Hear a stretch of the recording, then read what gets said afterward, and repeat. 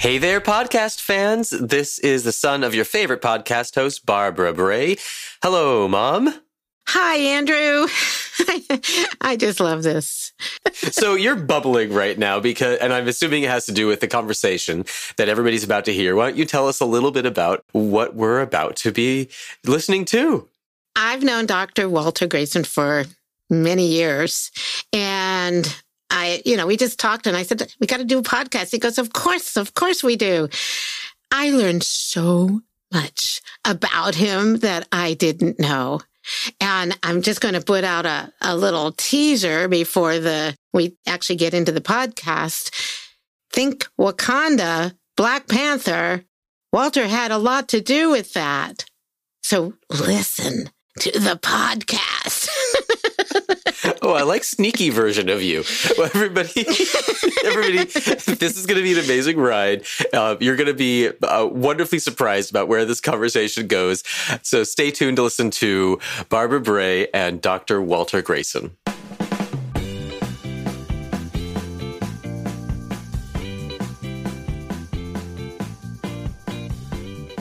I am so excited to have this amazing person who I've known for so long, and I've been wanting him on my show. It's Walter Grayson. I'm so happy you're here. Great to see you. I know. We're doing a Zoom so we can see each other, but we're going to capture the audio. But boy, your smile, you just make me smile. I want to just share a little bit about you with my audience. Is that okay? Please. Okay. I'm going to say the whole thing because I just love it. Dr. Walter Grayson is a professor of history, chairing the Department of History at, I have to make sure I say it right, Macalester College in St. Paul, Minnesota. Did I do it right? Macalester. I even said it wrong in Twitter. I wrote it wrong. Anyway. It's all good. I'm learning. So Dr. Grayson's research, I just love all this stuff. I just think it's so cool.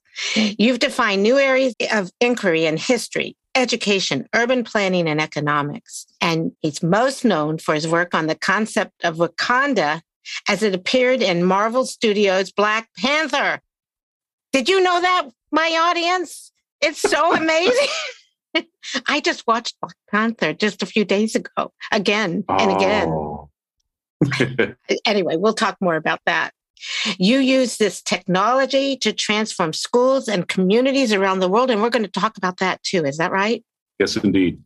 Oh, welcome, Walter. This is just amazing. Your story is amazing. So honored to be here with you. Oh, thank you. This is so an honor for me, I have to tell you. So I always like everyone to kind of do a background and overview of just you, where you grew up and things like that. Absolutely. So, I'm just so thrilled to be here, and the communities that we're part of online bring me joy every day. So it's just an amazing pleasure to be here. The background story is just a strange thing. I grew up in a very small farming community in New Jersey, or a remnant of the state's 19th century name, the Garden State. And so I would get up in the morning 4 or 5 o'clock before the sun was up and help my family pull weeds or plant seeds or help go push a plow through the soil. And so it's very, very rural upbringing. And people who I met over my life are always like in Newark. And I'm like, no, this was not Newark, New Jersey. Where was it? It's a little town. It's called Freehold. It's midway between Princeton and Asbury Park, kind of in the northern part of the Pine Barrens. And so very rural, very poor part of the state when I grew up. And really everybody I knew were either farm workers or children of farm workers. And the Black community was extraordinary. It was the church, it was school, and you focused on being amazing in both. And so my initial experience in education was coming up through Sunday school and actually being told to teach little elementary schoolers when I was still like 12 years old. And so it was my first responsibility to deliver a lesson plan, to craft a sense of unit and how students would come back week after week. And My family's a family of educators, folks who had really desegregated education in New Jersey. And I've done a lot of civil rights work through the 40s, 50s, and 60s. And so that sent me off to college. I went to Villanova University for my undergrad, and my doctoral work was at Temple University. So I was in Philadelphia for both. And then my first tenure track job was at Ursinus College outside of Philly. I got tenure there in 2010. And the heart of my research was about how did suburbs creep out and kind of redesign these rural communities. So most urban scholars look at downtowns, look at the core of the city, and then see the suburbs out on the horizon and see the challenge of balancing city life with suburban life. My work really flipped that equation and said, well, there are farming communities out on those fringes that are being transformed by the way the suburbs expand. And so it's contributed to the way a lot of folks study metropolitan areas. We can't just see cities. We can't just see suburbs. We can't just see rural. We have to look at all of them together. And so I was glad to contribute to that transformation over the last decade or so. But really in the last 10 years, a lot of my stuff has been on economic history and really educational impacts. A lot of my work in the last 4 or 5 years was understanding the economic value of school systems and being very explicit about how important we don't have any comparable institution in the world today that basically sustains the way economic growth happens, the way that schools do. And we don't explain that to teachers. We certainly don't explain it to principals. And then even generally, superintendents and school boards only have a basic grasp of it. So that's been a lot of my work, is getting people to realize, just in straight economic terms, beyond the social and cultural language, how important schools are to the success of a community, a state, or a nation. And so that work has carried me into a lot of new directions, especially with technology, building things with VR and augmented reality, and using gaming systems to help people get a more extraordinary educational experience. I love that you're doing this work, and you have several books around some of the work that you've been doing based on your dissertations and some of the other things, the research you've done. What's interesting is, because I've worked in rural areas, like you said, I worked in West Virginia. I grew up in Maryland. I think I told you that. But it's interesting when most of the textbooks are based on the cities in, New York, Florida, and Texas, and California, or whatever. It's like the big cities. And so a lot of people are left out. Yes, indeed. That's the story we really need to grapple with. And it's not just within the United States, it's even around the world, that the places we choose to highlight and discuss skew the kind of understanding of how do we create better systems, better forms of government, better businesses for everyone. And so that's the great challenge of my life, is that I don't do the normal work that a scholar or an educator does. I try to see the things that are missing and find ways to build them, and not just build them for, my career, but encourage other people to find those same kinds of areas and expand what they can offer so that there are fewer voids. And it's impossible for any one of us to do all the work of completing the picture. But if we all do our part, it becomes a little bit easier. Well, I started, as a teacher, but I also focused on ed tech. And this is long before there was all this fancy stuff, But I was always interested in how do you engage people and to motivating them to want to learn, to empower them. And a lot of it is, it's very difficult for some of these kids that don't have the resources. They don't have people that are teaching them that understand who they are or the culture. There's so many things around education that do impact the communities and you said the economy and the economics in that area.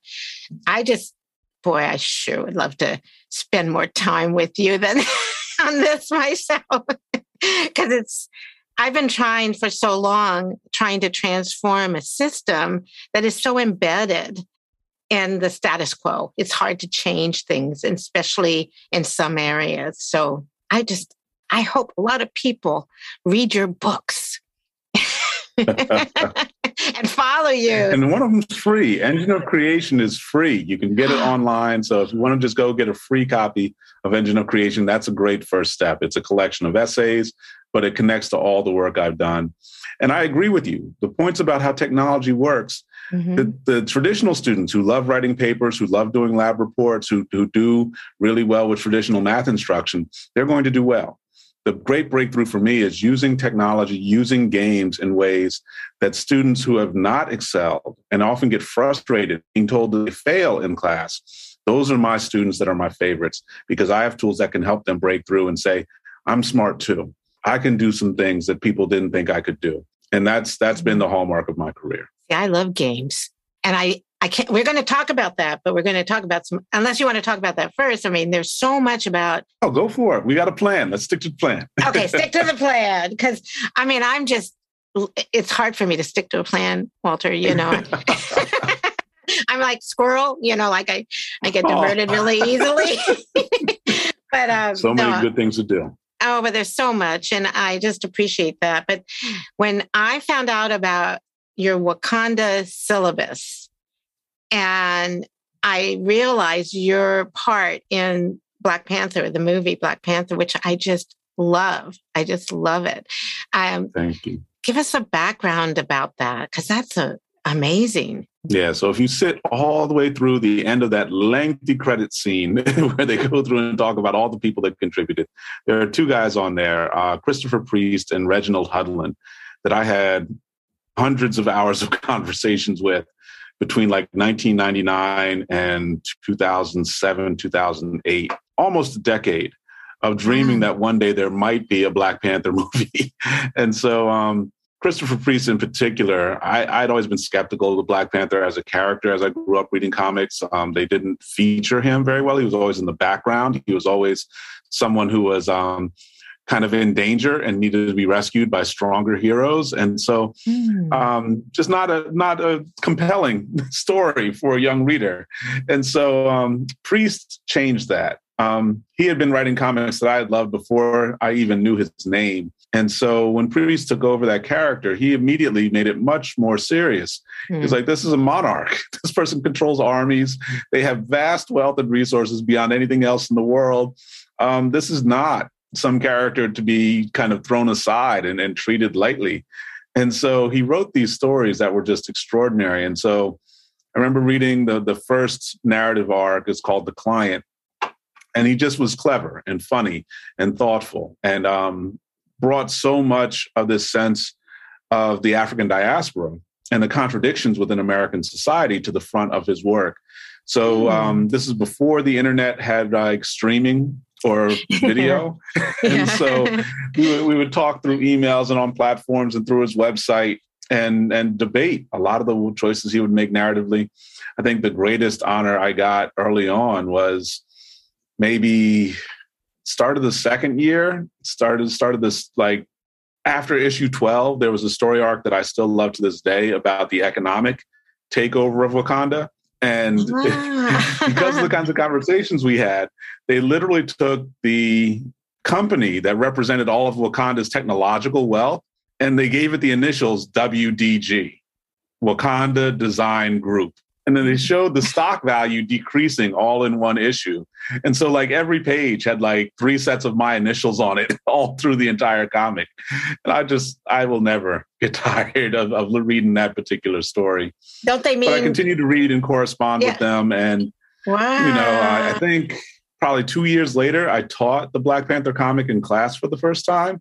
Marvel published a notice about the college class teaching the subject. So I want to say that's like 2003 or 4. And that's roughly a year before Reginald Hudlin took over. And he reinvented the character, reinvented the stories. And I started talking with him about what he wanted to do with it. And we actually compiled a resource on Hudlin's website. It was like a encyclopedia for what is Wakanda. And so we spent probably 3 years back and forth in conversation about possible stories, different cultural features, the geography, the actual physical placement of the country. And what I noticed was, as other writers came on board, they were using our online encyclopedia to then shape new stories. And so it was wonderful to see it happen. But when it got to like 2007 and we heard Iron Man movie was coming, we're like, oh, one day there is going to be a Black Panther movie. It might not be 5, 10, 20 years, but all this stuff we've got to start thinking, okay, how do we put together the kind of story we want to see? And so that conversation went, 2008, 2009. And then the real breakthrough was in 2016 when Captain America Civil War came out and they showed the Black Panther as a character for the first time on film. And all of us who had been in those conversations flipped out. We're like, oh, yeah, they're about to do this. They're going to make a Black Panther film because everybody is going to flip out when they see this movie. And so that's when I published the introduction to the Wakanda syllabus. And what I did was just compile all the kinds of writers and artists and theorists who had talked about what had before that point been called Black science fiction about people of the African diaspora. And so when that started to gain momentum and a lot of people got very excited about the Wakanda syllabus, and they announced the movie was coming out within a year, probably 2, then we began to get in touch with a more popularized phrase that's become known as Afrofuturism. And so Afrofuturism has just taken over my work. I thought it was something that it was like a hobby, something I was having fun with on the side. But now it's become the most popular topic. I just taught another course on it, just wrapped up last week. Afrofuturism basically looks at traditional science fiction and fantasy and asks the question, why are there so few people of African descent in these stories? Like, why is there universally this sense that there's only one, if any, person of African descent in any science fiction story? Where are the futures for Black people? And so that's been an amazing conversation with just brilliant people, John Jennings, Ytasha Womack, Ronaldo Anderson, just geniuses. Carnegie Hall is hosting all of our work this coming spring. Whoa. And so there are going to be concerts and new books and movies. I see HBO has done a great job putting together stories. What is it? The Lovecraft Country series, the Watchmen series are all derivatives of Afrofuturism. And we've only barely scratched the surface. For this next generation, it's not just the story of T'Challa and the Black Panther that's going to continue to inspire people. It's just our way of broadening everyone's imagination. And so that's what I love most out of that decade of, just kind of talking with people about ideas. And it really just broke through in a way that I could have never imagined. So I have 2 questions. The Wakanda syllabus, can people read it? Is it available? Yeah. So there's multiple versions. The introduction is still published by the African American Intellectual History Society. So I can send you that link and please recommend it. But over time, it grew enormously. Wow. And so the book that I published with my colleague Julian Chambliss the month before the movie came out, has the 4th chapter on how to design a place like Wakanda. That book is called Cities Imagined, and it came out in January 2018. And it's one of the really first key resources to talk about the specifics of land use and architecture and economic development as they come from an Afrofuturist context. So that's, Cities Imagined is a really good place to go. Expensive book, I'm going to say. Order it for your public library or your community center. I think it costs $100 to get a copy of it. It's a rare, popular book.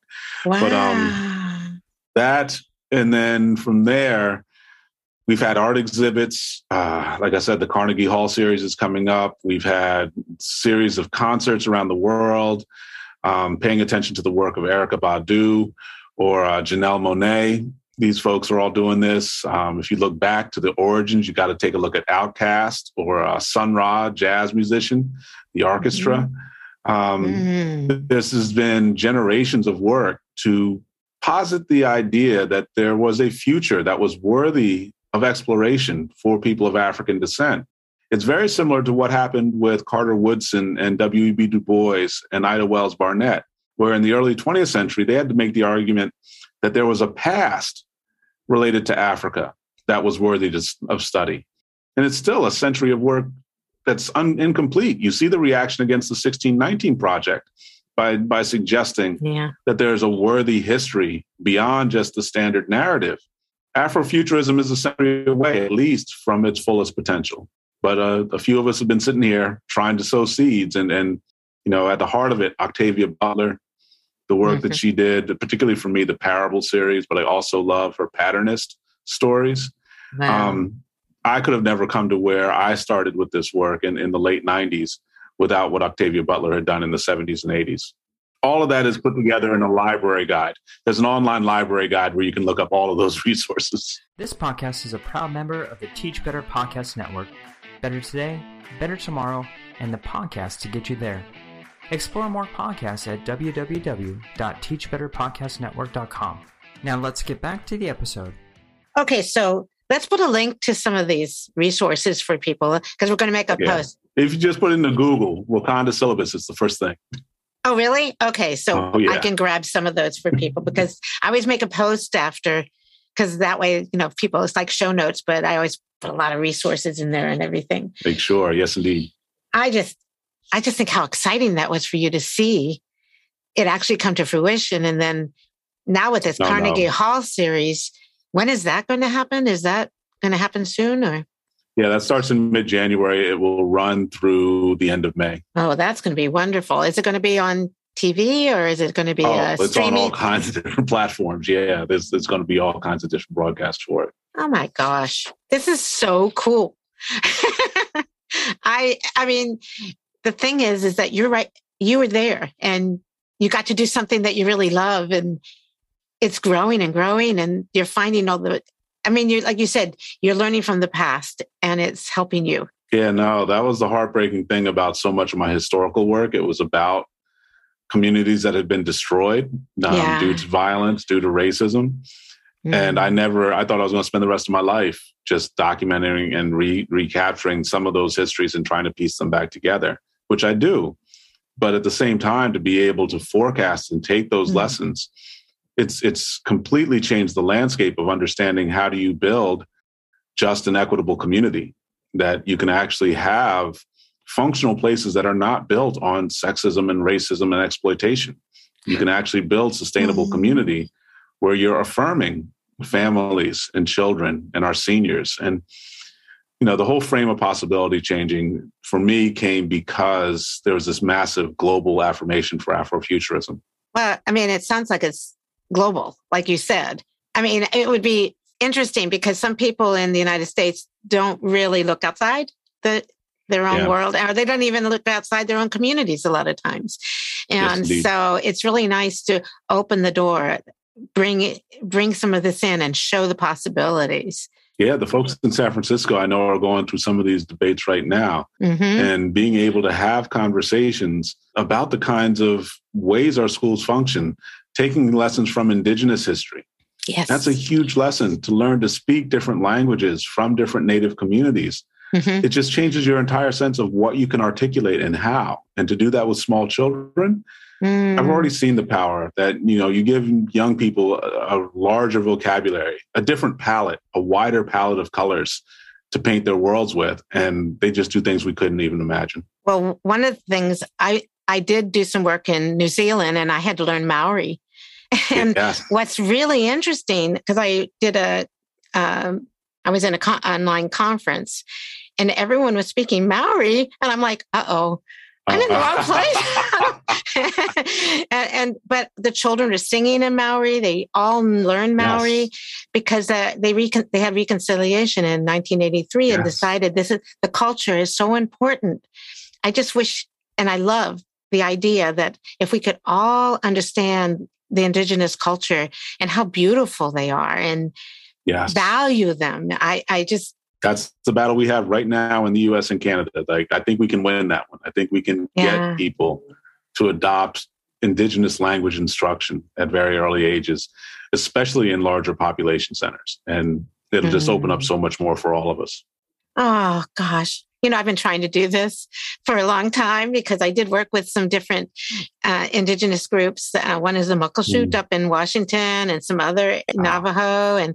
And I just, I'm thinking like you, but I just haven't done a lot of that. And it's just nice to know that there's some possibilities, especially for the future for our children. Yes, indeed. So you talked about games. You shared with me about Sojourner's Trail, and wow. Can you just share a little bit about it with my audience? Because I'm excited about it. Yeah, one of my favorite things. And so way back in the early 90s, I had an amazing educational mentor named Herb Green. He ran the New Jersey Educational Association, is the union for all the teachers in the state. And he invited a couple of young students in to kind of learn about pedagogy and figure out how do you make classrooms more dynamic. And he was into these things called simulation games. Mm-hmm. How do you pretend to be a group of Athenian senators debating public policy 3,000 years ago? How do you come into a setting of being part of the debates around the U.S. Constitution?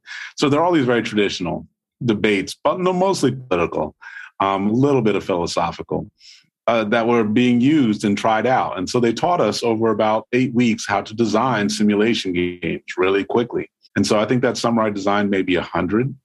And then since then, I've probably designed another 200 over the course of my career. But that's the core of my pedagogy, is using game techniques to reinforce class lessons. And so much of it, I also learned from being involved in the civil rights movement classrooms, that they also used experiential technique to kind of get people to summon the courage to stand up when police were attacking them, when people were kind of brutalizing them and trying to do sit-ins. Those were all done, that training was all done through experiential education. And so I combined both simulations and experiential ed to then create new kinds of classroom experiences. And so after I served as a dean back in like 2017, 2018, so much of what I did in terms of pedagogy started to kind of pour out into my university colleagues. I mean, it had been a part of my work back as early as 2005 or 6. But using simulations, using classroom experiences to make every class a different lesson, not just content-wise, but pedagogically. I often walk into the room and I'm not sure exactly how I'm going to kind of follow the script and stick to the standard and get to the goal. But it's my uncertainty that actually energizes the students. And so they come in and they're able to shape the experience on their own terms and posit questions, make assertions. So there are sometimes it gets a little wild where folks get a little too competitive or too excited, and we've got to kind of refocus. But I'd much rather that than the opposite, where there are different degrees of bored and they're just trying to get through and watch the clock until their time passes by. And so all of my classes, and I can't count how many times I've been in the classroom anymore. I think I've taught a little bit over 7,500 students, somewhere in that neighborhood. Every day I go in there trying to do something I never did before, even if the content and the goals and the structure are part of a larger system of what's got to be communicated. And the sense of originality, the sense of the uniqueness of the group of us sitting together and doing something new for the first time, that's the secret sauce for me. And so Sojourner's Trail is the most profound product of that entire commitment. I spent all those years writing about the Black Panther and what Wakanda was. And so I knew the film was coming out because I had published the syllabus online and there was a lot of excitement around the syllabus. And I knew the book was coming, Cities Imagined was coming. And so that spring when the film opened, I basically took all the elements from the book and built out an entire syllabus around if the students could build their own classroom experiences with these tools, what would they create? And so I don't want to go through every step of it, but by the end of the course, every student had created a different gaming experience to share with a classmate and to see how the classmate would negotiate.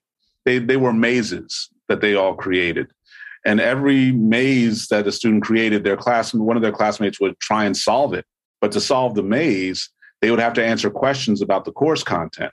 And so some of these mazes were extraordinary. I'd say 3 of them, I would honestly, if it had been Herb Green I was still working with in the early 90s, I was like, we've got to publish these 3 mazes. These are spectacular. Wow. But instead of sending them through a traditional publication process, I reformatted them and kind of standardized them slightly and turned them into an online virtual experience. And so it was a gaming platform where any student could come through and start to learn about the content that my students had discussed. And so there were 3 levels to the game. It was like time traveling. So go back to Philadelphia in 1800, go to Chicago in 1940, go back to Harlem in 1910, in community, while you're actually engaging in learning about what the readings and the articles were all about. And so that proved to be really effective. People loved the games. People loved the settings. It took about a year to reformat the first version of it. Once we did that, we spent another year building out another 7 levels. But then ultimately, the last 2 years has been rendering the environments as virtual reality spaces. So like playing Minecraft or Fortnite, instead of just looking down on a maze and exploring it from kind of a bird's eye view, you can walk through the actual historic environment. So we have one of these that's coming out about New Orleans in the spring, and I have another one that I'm hoping to release in the next month that's about the communities I studied in New Jersey. And so, yeah, and I just got funding to expand out like 10 more of them. So we're going to be building out virtual historic experiences with literary, mathematical, artistic content for people to use. And my greatest dream is to partner with educations like you, like our network in the PLN, and build an infinite number of these virtual environments so that every day students and teachers are just thrilled at the chance to come in and learn together and have that kind of tool. I'm in. I tried to build something like this long ago I was working with the Department of Ed in California and in social studies. It's way before there was ability to do this because I was thinking like you. Yes. I was thinking that we would do time travel. We'd be able to go in and pick up an artifact and it would take us to a place. And then there would be a person we could talk to from that time. And yes. it was kind of like what you're doing, but not sophisticated. It doesn't, not with that. Oh, stop it. No, we could build exactly what you're describing, like in the next 6 months. Let's go. I want to do it so bad. I taught social studies. And so I just saw that it had to, I worked with kids in 4 through 8. It was called Core Values. It was the name of the grant. Isn't it a great name, Grant? It was at Oakland. And we created a virtual museum with docents. Okay. I mean, I had them walk in. This is like in the late 90s. Yes, they thought I was crazy. They all thought, Barbara, let her do it. Just keep her busy, I guess, Visionary, opening up a future for us. But it's so, it's like, if you got these ideas, it's so cool if you actually see them come to fruition like you're doing.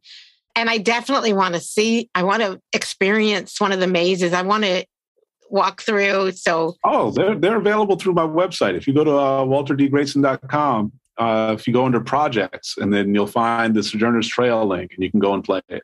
Well, we're going to do that. I'm putting the link there so everybody can try it. That is so cool. So, I mentioned core values. You actually, we had talked about your why being your core value. Do you want to share that kind of like pull everything together? So absolutely. I'm very blessed in my life to have seen firsthand the power of education.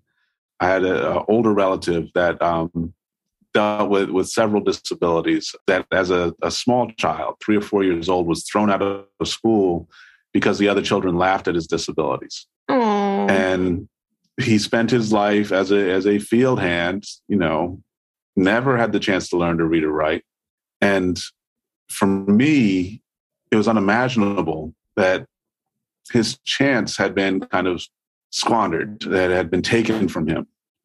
And so in my life, I've been committed to saying it's not just education as a formal tool or, it's not strictly about literacy or numeracy, those kinds of skills. There's a piece about affirming our common humanity that comes out of why education is so powerful. And so it's not just what we can do with it. It's fact that we grow as people, as a species, when we commit to strong education. So that's my core value. I've seen the damage it does when we deny education up close and personal. And I can't think of anything I oppose more.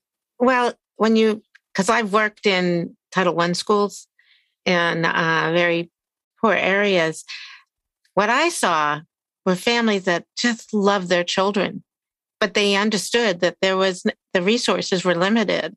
COVID kind of exposed all those inequities. And what was interesting is that the district saw this and made sure that the children were fed. They made sure that everyone had Wi-Fi. They've made sure they had the resources, but COVID changed a lot of things for everybody. It's going to be a long time before we can fix some of these things. No, but all we can do is what we do tomorrow. We get up and we do everything we can, and we keep pushing this hard. And I do believe that as we move together, like there's this compound exponential effect. I think we can build back faster than we may have lost ground. Well, we just need more like you, Walter. You're so amazing. And you and our whole team. Our whole team. We get everyone together. I was looking so forward to talking to you. We had a little trouble finding times to work together. So somehow we did it and we made it work. Yeah. Oh, I hope this isn't the last time. We got a few more things. Well, is there anything else you would like? I do want you to share how people can get a hold of you and what is next for you, other than I know you're going to be doing the Sojourner's Trail and the games, but is there anything that we left out? Wow. So about the Carnegie Hall Afrofuturism series. I have a few books coming out in the next year. So I'm not going to jump ahead just yet. But I guess most recently, our common friend, Hedrick Nichols, has a book that she puts out with her Small Bites series on blind spots. I would love to get more people to pick that up. For me, for folks struggling with a lot of the equity issues, we have an amazing tool that came out this time last year is Zachary Casey's Encyclopedia of Critical Whiteness Studies in Education. Again, a pricey resource. You want to order it for a school or for a library. But the Encyclopedia of Critical Whiteness Studies in Education, it's again, a compendium of resources on how to bring people together, how to teach from an informed place where we affirm each other's value and humanity and don't fall into a lot of the poisonous rhetoric of division. Is it possible you can help me put all the links? You said many. You said so many that I can't. Do you see me writing? Problem. I'm writing just as fast as I can, and I can't keep up. I'll type them all up and put them all together for you. Oh my gosh! It was so beautiful, and I can't wait to see the series, the Carnegie series, because that sounds. Oh yeah, no, I can't believe that's right around the corner. It's not even a month from now. I know. Well, this has been just wonderful. How can they reach you? Say it again. What is some of your handles? So actually, my handle just changed. So it's just my name is my handle on Twitter, Walter D. Grayson. So you can find me. It's really easy. Also, the name of my website, walterdgrayson.com. And so find me very quickly. You can search me on the McAllister website. Also, the T. Thomas Ford Center if you're in New Jersey, please stop by. I try to do things wherever people find I can be useful. So hope, Barbara, I can get out to visit you in Oakland. And I'm going to be getting down to Texas as soon as I can. You can stay here. I make it like it's a little bed and breakfast. Oh, sounds perfect. I want you to come. I could just talk all night with you. This is just, this has been a dream of mine, is to have you on my show, Oh, Barbara, you're too generous, but no, I will take it and we will keep doing great things together. Oh, thank you so much. Well, you stay safe and I will keep in touch, definitely. And look forward to talking to you again. Thank you so much for this time. This is Barbara Bray. Thank you for listening to the Rethinking Learning podcast and my conversation with Dr. Walter Grayson.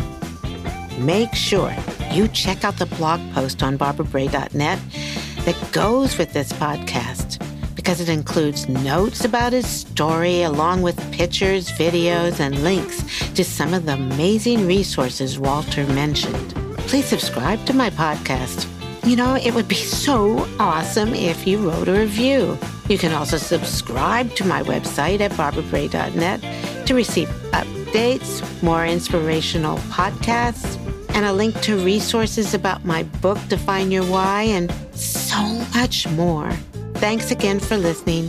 Keep sharing your story, and please stay safe and be well.